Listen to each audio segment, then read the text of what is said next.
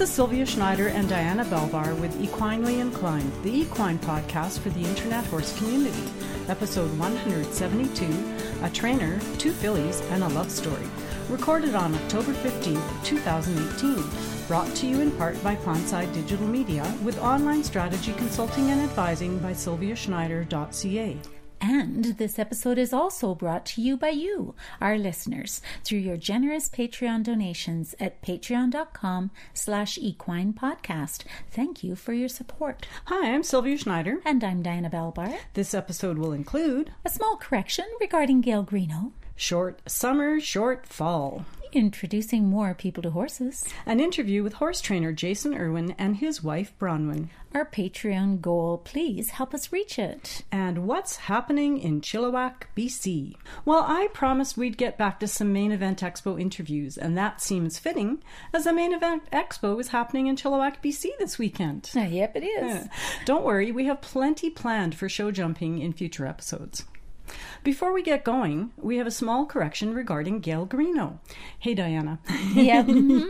You know, shortly after the last episode went live, I heard from Gail Greenough that she actually was from Edmonton, not Sherwood Park, not Strathcona County, so I promised her I would definitely set the record straight. Oops.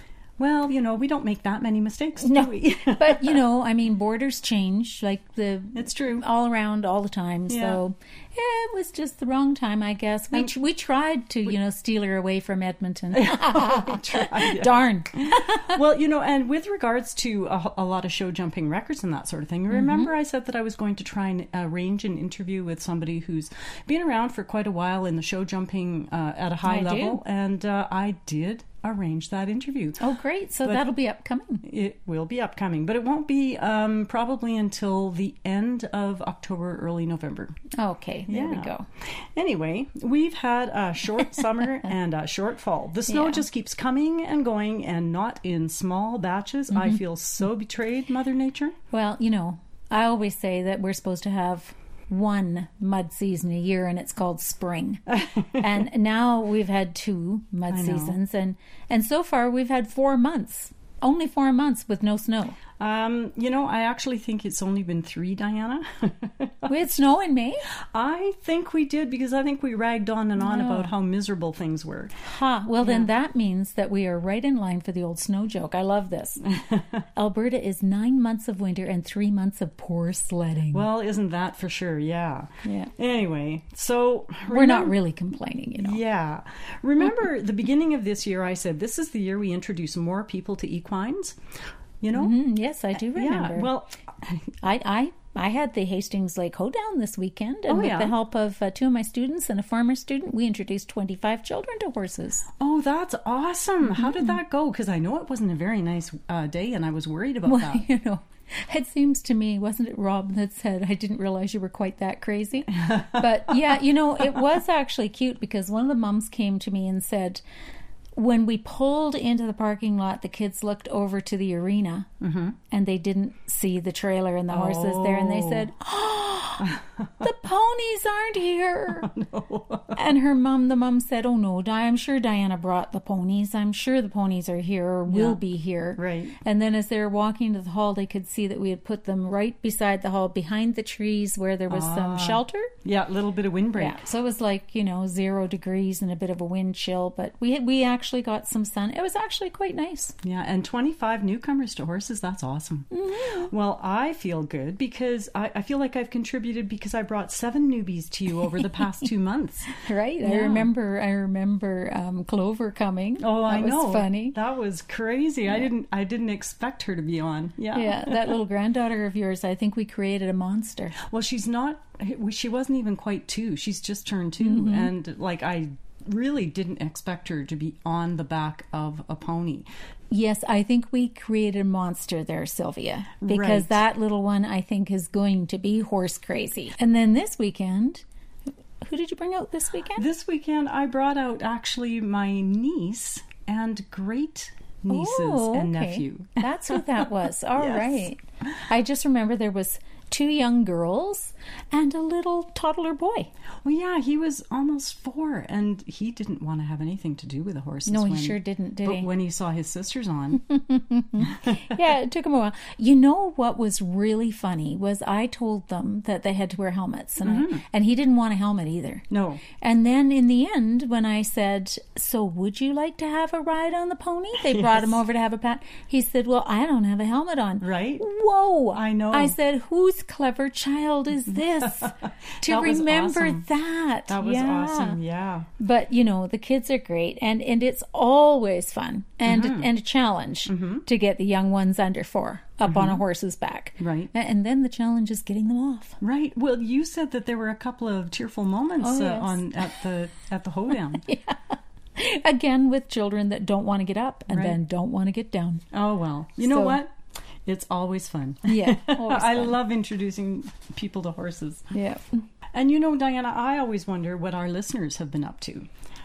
You know, I posted the image of things I wanted to or needed to do before winter comes. And I wonder what's on our listeners' list. Well, I don't want to think what's on my list. So please, people, let me know what's on yours. I would rather know that. Well, I also wonder, too, how many of you listeners have introduced someone new to horses this year? Oh, for sure. Tell us about your successes. Yeah. Well, let's tell people how they can contact us. Well, for now, the easiest way is for people to get in touch via Facebook page, right? Yeah. So that might change, but not for a little bit.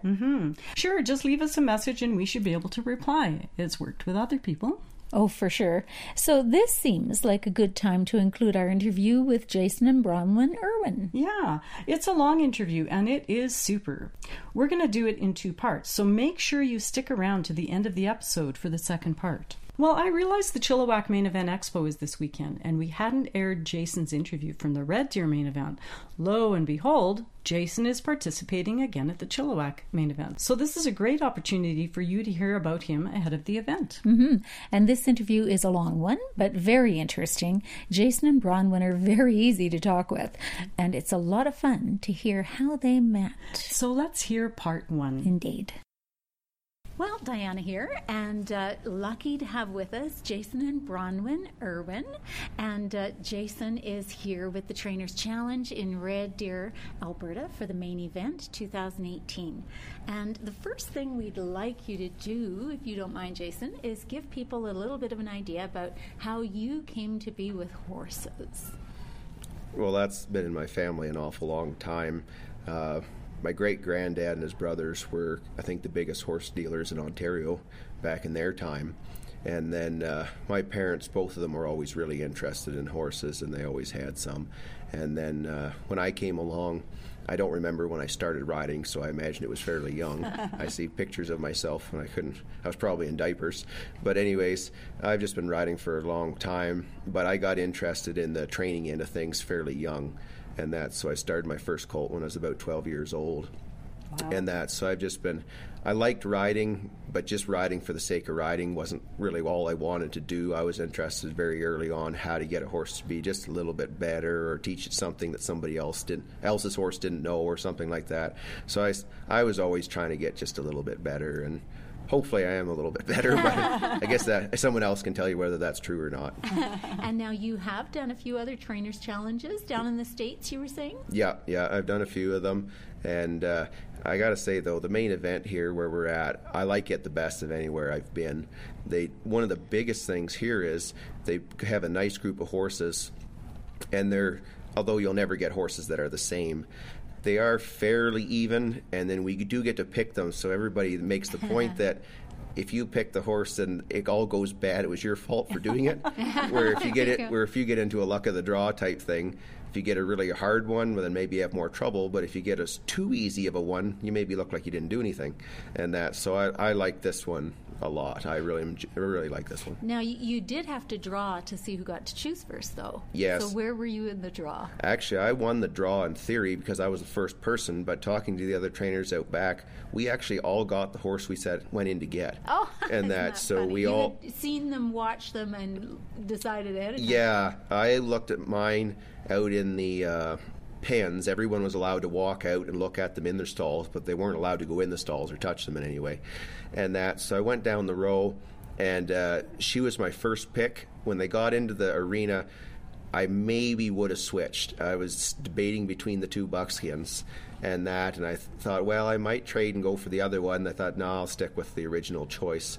And I had a pretty good feel for what the other guys were going to do. So don't quote me, but I'm 99% sure everybody got the horse they went in to get. Oh, there you go. And what is the barn name Stretch for you? Yeah, guys?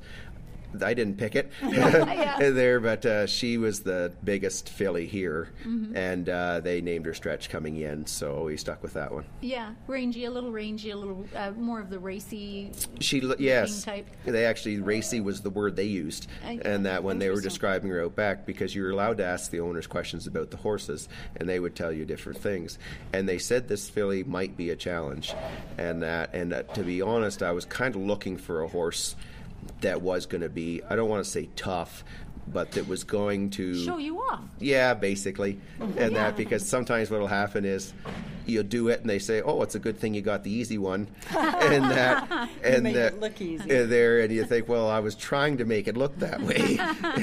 So then you think, well, so this time I intentionally wanted something with a little bit of more to it, and I did like the idea that she was bigger, because this is a long enough competition that I wanted a horse that was going to last the whole competition. Sometimes you get a really small one, you'll do really well at the start, but then they'll get kind of tired on you, so I was looking for size. Oh, okay. So now how do you feel about her now?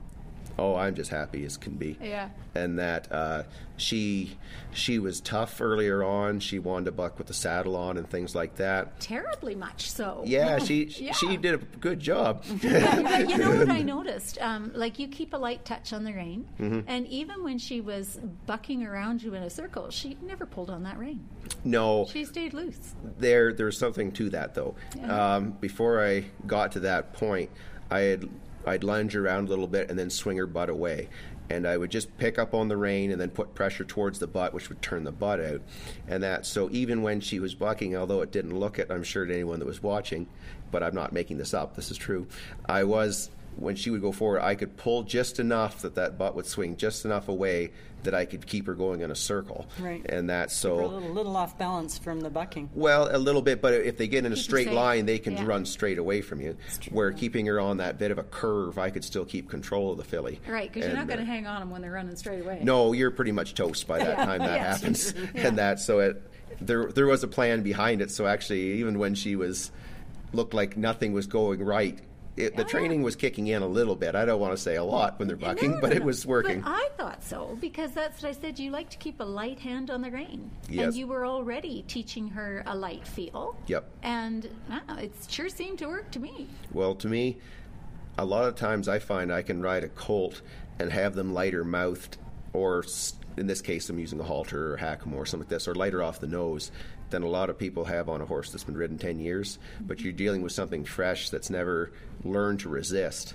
And I've really, really concentrated over a long time trying to get good at being soft.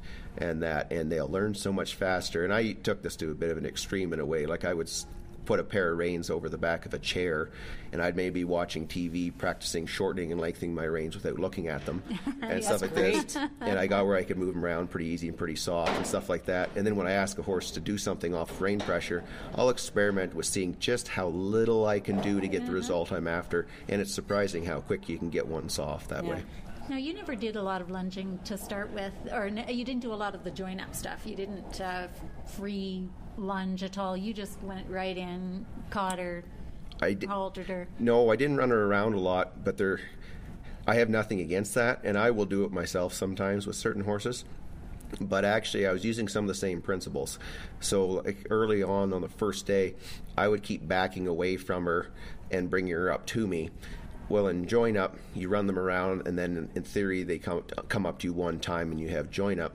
But I brought her into me several times over the course of just a minute or two. So although I had the halter and lead rope as a safety net and I could bring her in, like I helped the cause, but at the same time, I sort of did 20 little mini join ups instead of one big one.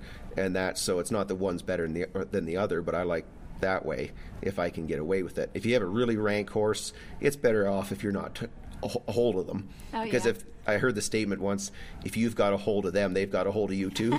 So keep that in mind. That's for sure. And so with a really rough one, I'd rather turn them loose. But if I think I can get it done on the line, then I go to the line route. Plus, I feel that I don't wear them out as much, and I can help them if there's a problem. So, like, again, bucking with the saddle, if I can control them on the line, I can maybe stop that bucking or at least diminish it. Where if they were completely loose with that saddle on, they might hit the panels and skin themselves up or something like that. And it's a way to keep it out of trouble. And it's not that you won't have problems, but you can make the problems smaller that way. Right. At the same time, if someone isn't pretty good at it, you don't want to be holding onto a horse while they're bucking. So, so don't listen to this and go out and try it. Go No, and that's go and exactly hold it. right. Yes, Yeah. that's for sure. We always talk about that with the trainers' challenges. But I thought it was really interesting. You got a lot done in that first session too, because there was no wasted time there at all. So I mean, you rubbed all over with your hand, looking for trouble spots. You did tarp sacking out, and I thought that it was interesting. You made sure that people knew don't cross over the back right away. Do one side. Right. Go back and do the other side, and don't be throwing it over the top right away. I thought that was a good thing A good point. to point out. Well, I know not to do that because I've done it wrong. And what'll happen is some people don't realize it, but what horses learn out of one eye, they don't necessarily learn out of the other. Yeah. They have to be taught equally on both sides. So if you get the horse used to the tarp on, say, the left side, which is usually where the person's going to be standing, they'll be comfortable with it. You'll cross the tarp over their back.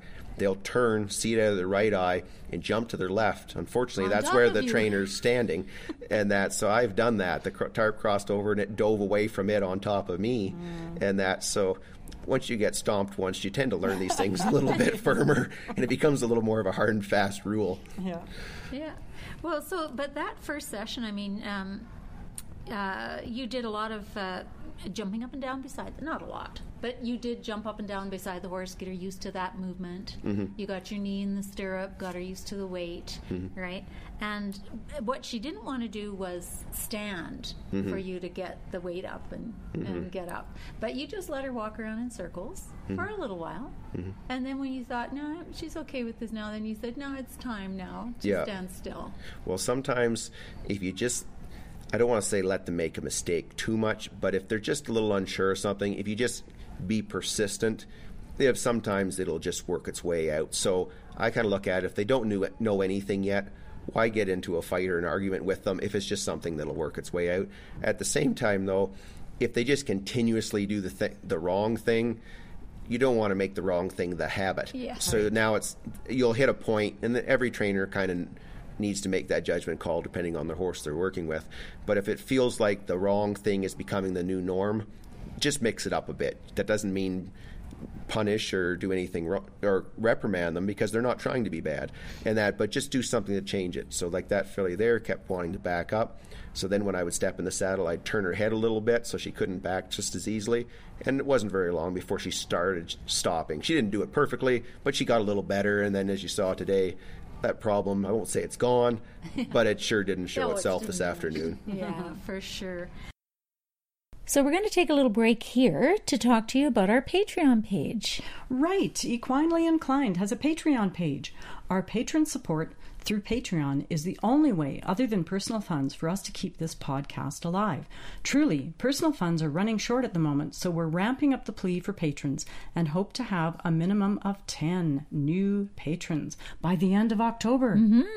Check it out at patreon.com/equinepodcast, and you'll see there are posts there for paying patrons that our regular podcast listeners don't have access to. Indeed. When we were at Spruce Meadows, we did several video interviews with athletes. We videoed a few behind-the-scenes press conferences and shot some of the other behind-the-scenes videos that are available only for our paying patrons. And I know there will be more to come. Right. And I recently had to remove another 10 episodes, which means well over 100 past episodes have been pulled. It's just too expensive to keep them stored on the server and to pay for the bandwidth of listeners downloading them. I'm going to have to pull down even more episodes, sad to say.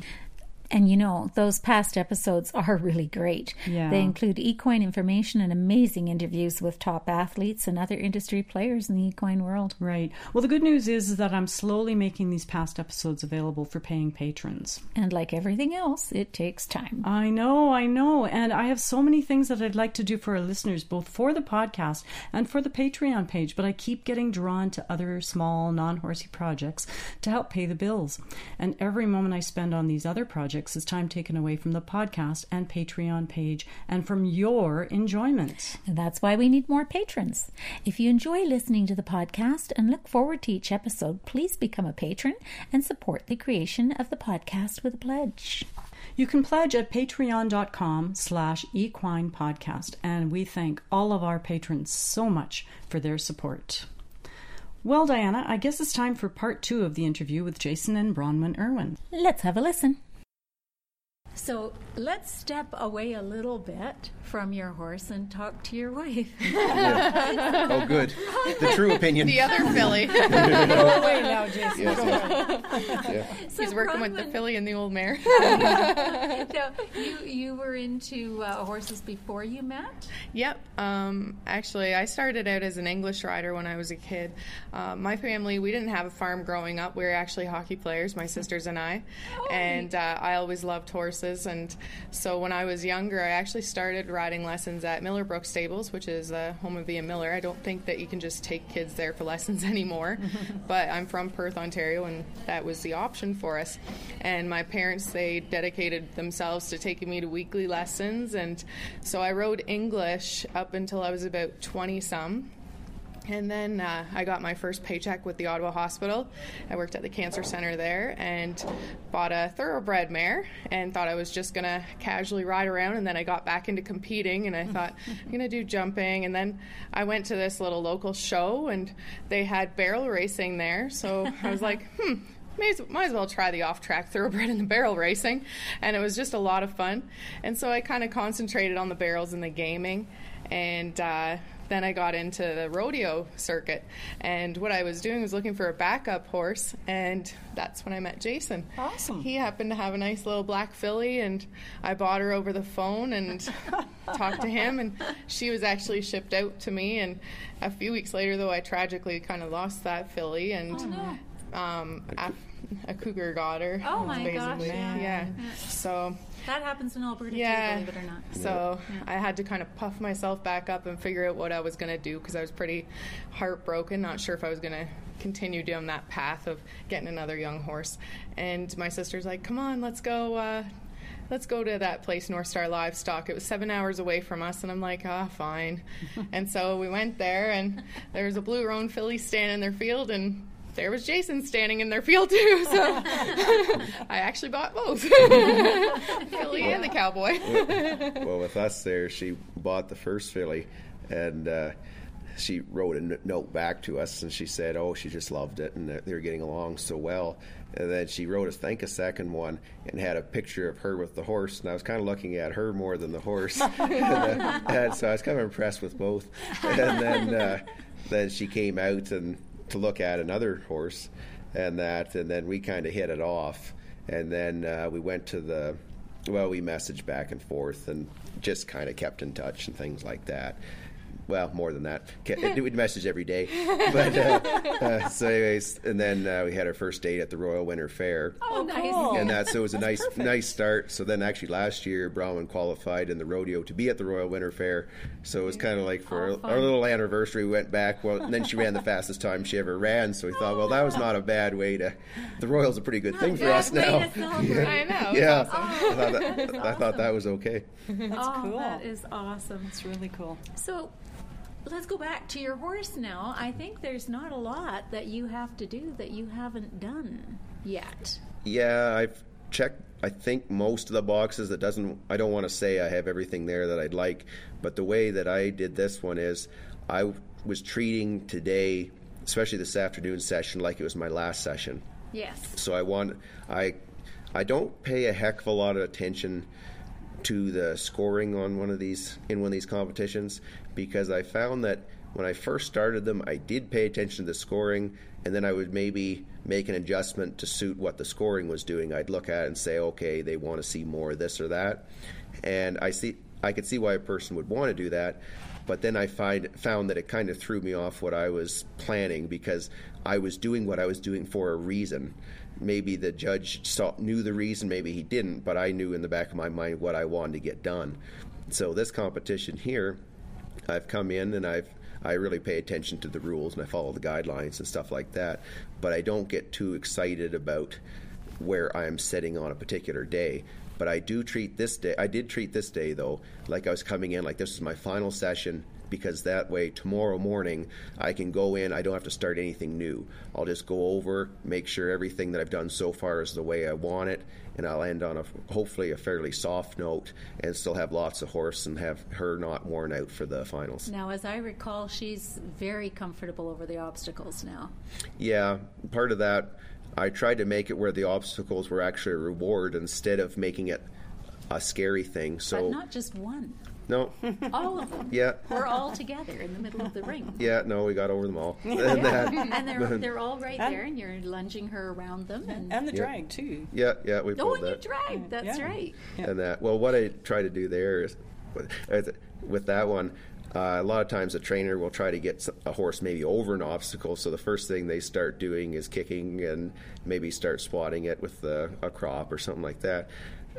But I found the trick to that one is work away from the obstacle and then rest them at the obstacle. Mm-hmm. After a while, that scary thing is the happiest place in the world, so you get them where they're actually looking for that thing that's maybe scaring the other horse. Yeah. So it's using reverse psychology, and it's a fraction of the work, and it's a heck of a lot safer, because if you try to force a horse over something, you don't really know what they're going to do. If you just practice something somewhere else and then let them rest at it, they don't want to be nervous there because that's their rest place. They're happy to be there. Yeah, I'm sure I remember at one point she didn't want to go over the bridge. Mm-hmm. And so you went and worked away from the bridge. Mm-hmm. Work. She came back right on the bridge. Yep. Yeah. Just bam. Yeah. Yep. But the other thing that I really like that you did, and people do this, but they don't always tell people enough, is let them chase the thing that's scary. Yeah. So you did that a number of times. Yeah. Well, when I introduce something new, the concept is if an object is moving away from a horse, why would the horse be scared of it? It's running from them. Mm-hmm. And so I heard the comment once that horses aren't afraid of predators as much as they are predatory behavior. So if you're around a horse, if you're really calm and relaxed, a lot of times the horse takes no note of you. If you crouch and take an aggressive posture, automatically the horse starts getting nervous. And so it's not so much what's scaring the horse, it's what that thing is doing. That's why a plastic bag is scary. If it blows across the field at a horse, they would die 1,000 deaths. Yeah. If it's blowing across the field away from the horse, it's leaving. So why do they care? Yeah. So if I can have it where I back away and bring the scary thing with me and the horse is following it, all of a sudden they're like, instead of that being scary, they're like, oh, what's that? And then sometimes it even turns into a bit of a game. They'll try to chase it a little bit. And I don't think we've done quite enough with that to get that today. But again, it just makes things easier. I'm not forcing it on the horse. It's actually curious. It wants to be by that thing that might be scary if it was introduced in a different way. Cool. Well, we've watched a lot of trainers' challenges now, and I used to always tell people, at first I didn't think I'd be the least bit interested in a trainer's challenge. I really didn't. I was very concerned about the message that it imparted to people who weren't ready for it, right? I thought you're going to give them too much information, and they're going to go out and try it. But it's not like that. It's not like that. A lot of the people that are there watching, number one, are educated people and do work with horses and want to learn more. Mm-hmm. But everyone's so careful to make sure that they impart all the safety to people and to tell them that this is not the be-all, end-all. This horse is not broke, people. No. Right? This is just the start, and it's very artificial. And it's very upfront, and I absolutely love watching them. Mm-hmm. But I've really enjoyed watching your work with that little buckskin mare, Jason. Oh, thank you. Yeah, and it's just been awesome. Mm-hmm. So, is there anything that you do have that you think could cause you problems on the final day? With the filly? Yeah. Probably the one place I've deviated from my norm is that I'm riding this filly. I rode her in just the rope halter, and then I switched over to a hackamore, but in a way it's not really a hackamore. It's just basically a soft, thick rope halter, and that. So it's usually I do ride them with a snaffle bit, and the reason is if they act up a little bit, I can turn their head a little bit easier and keep them from bucking or running or doing something silly, and I just feel more comfortable with it myself because that's what I always do. This filly here, originally she was very, very head shy. Now I've played with her quite a bit and got where I can rub around her ears and rub her face and stuff like that, but she really doesn't want me to rub around her nose. So each day I play with it just for a minute, get her a little bit better and quit. But I don't know. I think I could get the bridle on her, but I'm kind of worried she's going to throw her head enough. And if they throw their head quite a bit, when you put the bit in their mouth, if it bangs their teeth when you do that, then now they don't first they didn't know what the bridle was. Now it hit them in the teeth. Now they really don't want to have anything to do with that bridle. So if this filly was my own and I had her at home and stuff like that, what I would do with her is ride her, continue using a rope halter or hackamore or something like that, and then when the day was over and she was a little bit tired and relaxed and let down, I would put her in her stall, rub her head a little bit, play with her nose a little bit each day, and then after a couple days start sliding the bridle on and off her. But today I debated trying to put it on, and then I thought, no, it's a fight I don't need. And it's not that she's trying to be bad, she just doesn't quite understand what I'm after, and she's doing a good enough job in what I'm riding her in that I don't think it's necessary, that she'll accept it later on, and it's Excellent. It'll work. Seems good to me. It seems to me that you did talk a lot about how to prep the horse to get a bridle on. So I like the taking the rope up over the head behind the ears. You did that a few times, and you worked on the nose a little bit, but it was just a finger in quick the mouth. pet, take it Yeah. away. Yeah. You worked a little on that, and I think that's when you had done all that work was probably when you thought, and she was a little high-headed too, right from the get-go. Okay? And you did some work on lowering her head and so on. But I think you know how to pick your battles. Yeah, I really focus on bringing out the good points and that. So if there's an issue, it's not that I'll let a problem sit. I'll still get it looked after, but I don't jump in looking for a problem, and that I'll pick the strengths, build on the strengths. Some of the problems will actually kind of take care of themselves, and so that's where I need to decide what's important and what isn't, and the thing about it is, if you build on their strengths, the horse feels like a winner. If you work only on the problems, you're working in the areas that the horse resists or doesn't like and stuff like that. So if you move from one problem to another, the entire training session is stressful for the horse. If you work on something they want to do and then give them a big reward, they think to themselves, well, that was a pretty good deal. I got petted for doing exactly what I think I could have done and what I'm good at. And that's like this filly here, for instance. She likes to move out more. She's got a big trot on her. She's got a pretty nice lope on her. So if I was trying to force her to stand still all the time, and that's actually almost a little bit of a punishment for her, because she wants to go. So the way I look at it is she wants to go to win, to do very well in this competition. I need her to go, so let's work on going. After a while, when she's relaxed and maybe just a little bit tired, that's when we work on stopping. So there was no fighting, no arguing, anything. We got it all done. We just picked the easier route to get there. Yeah, and even the difficult things, you work on them just a little bit at a time. Mm-hmm. Right.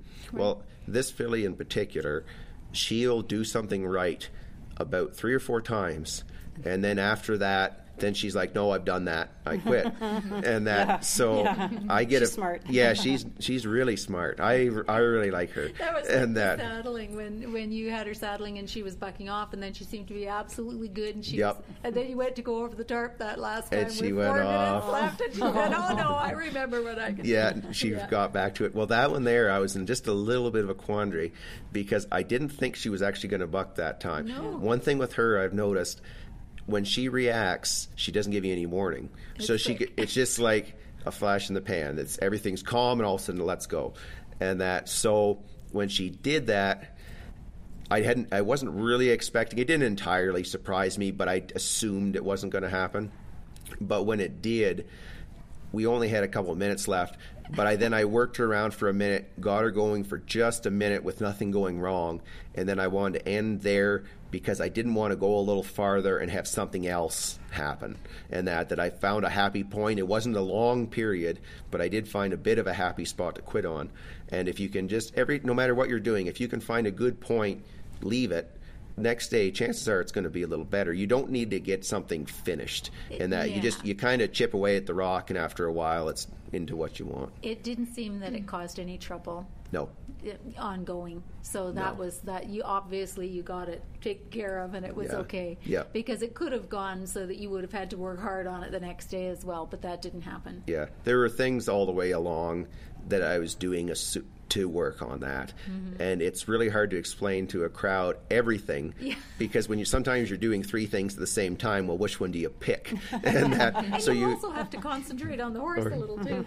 Well, very often when I don't know which one I'm supposed to be talking about, I'll pick the more obvious topic and stuff like that. But like for instance, I was putting the rope around her belly, and I would just put a slight tension on, take it away, slight tension on, take it away. So I'm sort of mimicking the girth being tightened on the horse. So it didn't entirely prevent her from reacting to the saddle, but I don't think if I hadn't done that, I honestly don't think I'd have got the saddle done up in the first place without her reacting a little more than she did.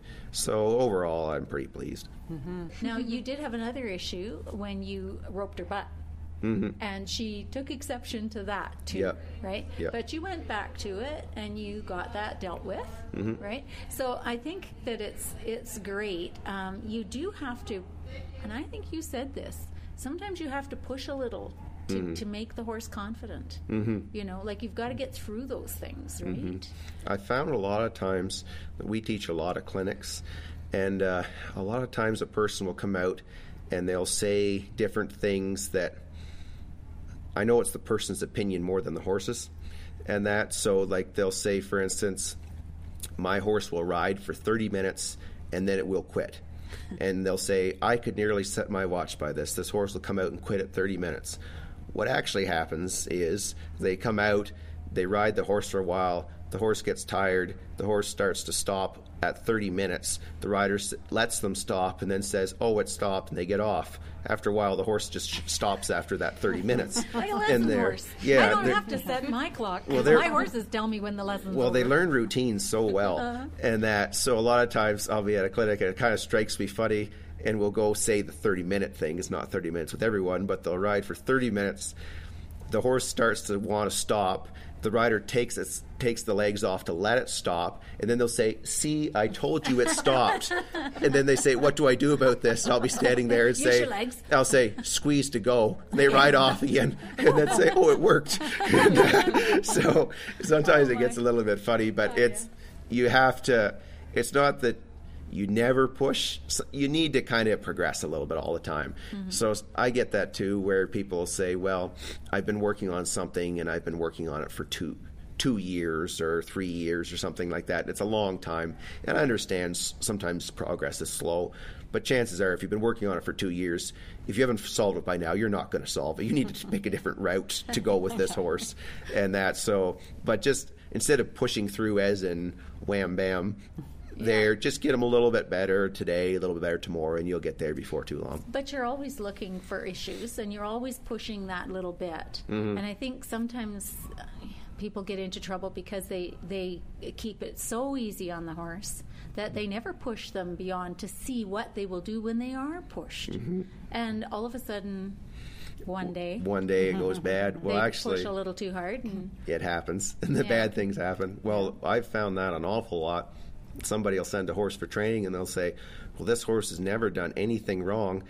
And then it turns out the horse has never done anything. The horse has never done anything wrong. You've asked nothing of it. And I find some people really downplay what a horse is capable of. And you can do quite a bit. It doesn't all take forever. It's not that you want to rush. I don't want to do that, and I don't want to see anyone else do it. But at the same time, you can be better than you were yesterday. If you're there for 3 months doing the exact same thing with the same results and it's not improving, you're on the wrong track. So don't get caught into this. There's a statement that sometimes it's very true, but it also can drive me crazy. and someone will say, oh, we're just going slow and easy. And in some ways, yeah, you want to go slow and easy. But if slow and easy and you're in the same spot you were last year, you're gone too slow and and you haven't done anything. You're not doing any progress. It's like putting a kid in school and saying he did really well at grade 1, let's keep him there for 6 years. And that isn't the idea. You don't go from grade 1 to grade 6, but you do move to grade 2, and then eventually you get to 3. Like, it's a gradual progression. That's the whole point I guess I'm trying to make. Yeah. Oh, that's really fun. Well, now let's finish off with Bronwyn. Yeah. Oh, no. No, just with this because, we know you're competing. So when's your next competition coming up? Do you know? It's in June. At the beginning of June, I'll be entering one of the Ram rodeos in Ontario. So I'll do the pole bending and the barrel racing, and yeah, my horses are on track to be really sharp, I think. So yeah, I'm looking forward to it. One problem I maybe have here too is that when I was teaching the clinics and that, Bronwyn came to a lot of the clinics, and she teaches quite a few people, like individually, but then she helps me in the bigger group lessons and the clinics. So then she booked her own the other day and excluded me in it. So now I have new competition, so I don't know if I have to try to undercut her or see if I can't steal a few of her customers on her. But it's got to be a collaboration. Oh, yeah, we work pretty good together. Well, it sounds to me like you guys are off to a flaming good start. Mm-hmm. Yeah, that's awesome. We'll have to. Yeah, and I imagine that one of these days at the Royal Winter Fair, they're going to have this big thing about this couple who started their relationship right there at the Royal Winter Fair, and now it's many years later. Yeah. Look, they're still here. Well, I always like when they sent us out today. It was somebody dropped a hint, not going to point any fingers, but it was Bronwyn. Mentioned to the people here that my birthday was yesterday, so they end up singing happy birthday to me in the middle of in the training ring, so that wasn't embarrassing at all. Could have been with Moosehead. Oh, yeah. You only have, I don't know how many people are in there, how many hundred or whatever, all singing happy birthday to you. So well, the stands were funny. Absolutely full. Yeah. So it's been a very good show. Good show. There's a lot of hundreds there. Well, you mentioned earlier about the trainers' challenges. Just in general, you didn't know what to expect from them at the beginning when you first started going to them. Mm-hmm. And the thing that I love about them is any other horse competition, you're watching the finished product. And so if you watch, it doesn't matter whether it be reining or cutting or dressage or whatever it is, you're seeing what that horse is that day. But you don't know if that person trained that horse, whether another trainer started that horse, how much help they needed along the way, what the story was, whether the methods were calm and soft or a little rougher or whatever. Here you're seeing what actually happens. We can't prep these horses. We have no idea coming in what the type of horse is that we're going to get. And so you're seeing the stages. So this, personally, I find them, although I do like horse shows, I like watching them and stuff like that, but this is more the meat and potatoes of it. This is the actual, how do we get there? You don't get to see the whole thing because these are only 2 or 3 days long. Yep. But it's the actual training. It's not the finished deal. So that I like. I like that part. And people get to see a lot of different horse personalities and a lot of different techniques. And I mean, that's important too, because not every horse is the same. And well, one thing I really noticed, I'd watch a training DVD, and they'd get on a horse, and the horse would do everything perfect, and then all of a sudden it shows them they cut to a different scene, and the horse is doing something else good, and then you kind of think, what happened in between times? Yeah. Did that horse that's being ridden for the first time actually ride that way from start to finish? The first, it's funny because I actually bought the CDs from the first Trainers Challenge that I went to. Okay, yeah. But, except that I couldn't get them to work on my machine. Oh, yeah, It's a real frustration to me one of these days. Yeah. I just packed them away and then I'll go back to them later. But there was some really particularly interesting things that happened then. But I think that you're right about the stock. Mm-hmm. I mean, just wonderful stock. Yeah. And this was a lot of years ago, and there was some pretty rank horses. Well, I was in one time, and it was a one where different horses came from different owners. So one person might bring one person might bring 2, and they all had completely different backgrounds, different breeds, different sizes, different handling, anything. And anyways, I remember watching one horse come off the trailer, and he just glistened like a diamond. He'd had a bath. He was all show-sheened up his mane and tail. He'd had a clip job. He looked good, and that he's a pretty horse too. And then there's another trailer comes in, and you hear bang, bang, bang, bang, bang, and there was a group of young horses on there that had never worn a halter in their lives. They never weren't halter broke. Oh my gosh. So, anyways, of course, I drew my number out of the hat, and I got one that never worn a halter before, so it was just so different, and it was comparing apples to oranges. Yeah. And actually, that colt there, I got it where it was riding good and everything went fine, but you were starting from way scratch. Behind. Like some of the others had a pretty significant edge, but that doesn't give you a true comparison of what the trainer can do. No. And so it's neat to watch in a way, but you need a somewhat level playing field. You're never going to get a true accurate thing. Yeah. I think it's pretty level here, though, eh? I think so. Yeah. And levels, I think you're going to get it. And put it that way. It's not level, but it's as close as you're going to get. Yeah. And but like I mentioned earlier, when you get to pick your own horse, then if there's a problem, that was your fault. You can't blame anybody for that one. Yeah. And so I think they really try here to do it right. And this is the first time we've ever had anything to do with main event, but I couldn't say anything but good about them. They've just been terrific, and they try to do this. And one thing, we have a meeting before the competition even begins. It's a trainers meeting, and the judges are there, and the people that organize the thing and stuff like that. And they really stress the point that it's nice if you win, but the whole idea here is to get the horse off to a good start and educate the crowd why you did what you did and show them some things that maybe they can do, but you are supposed to make the point that don't just go home and try to copy this, because they're not to pump myself up or the other trainers, though this is the same story. Although sometimes it maybe looks easy, at certain points there's a lot of things we're doing, but there's a lot of things we're not doing.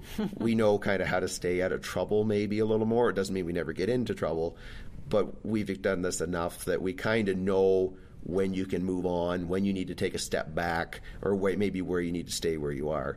And so it's until someone's done it quite a bit, they don't have that feel and that timing. So it comes down to just working with this a lot. And I always tell people, like, this is neat, and I like doing what we're doing here, and I like working at the speed I'm working at. I don't call it fast, but I think I'm moving along, but I tell people, if you're going to err on the side of too fast or too slow, err on the side of too slow. Mm-hmm. Yeah. And the thing that people can't gain that quickly is not just seeing what's happening, but the simple reflexes to get the job done. Like, you have to have really good reflexes, and that comes with practice. The timing. Yeah. So of course you make it look easy. Well, the timing is so important, because horses don't learn from pressure, they learn from the release of pressure. Mm-hmm. So if you pick up on a bridle rein, for instance, if that horse starts to turn because they gave to that pressure, the faster you can release that pressure, the quicker that horse is going to learn that maneuver. So a lot of times you'll see somebody maybe pulling and hauling on their horse, and they'll say, yeah, I'm doing the same thing you did. No, they're not. And that they're pulling, and yes, they're letting go, but they're doing it at the wrong time. And some of it comes down to such a split-second reflex that it's something you can teach. You can put people on the right track, but you can't entirely teach it, because by the time you tell somebody, let go, it's too late anyways. That's right. So you almost correct them on the one thing, and then hope that next time when that same situation comes up, they react properly the next time. Yeah. Because by the time I get the words out of my mouth, it's too late. It's too late. Yeah, we know that. Oh, sure. This was delightful, you guys. And now we really need people to know if they'd like to learn more about you or get in contact with you, what's their best route? Well, we've got a few of them. Awesome. That's at the moment there, our Facebook is probably the best way to keep track of what we're doing, and it's Jason and Bronwyn Irwin Horsemanship, and we post quite a bit on there. Well, Bronwyn does. I'm not very good at this stuff, someone has to be. Yeah, someone needs to be the brains, and she's it. No, that's probably the best way.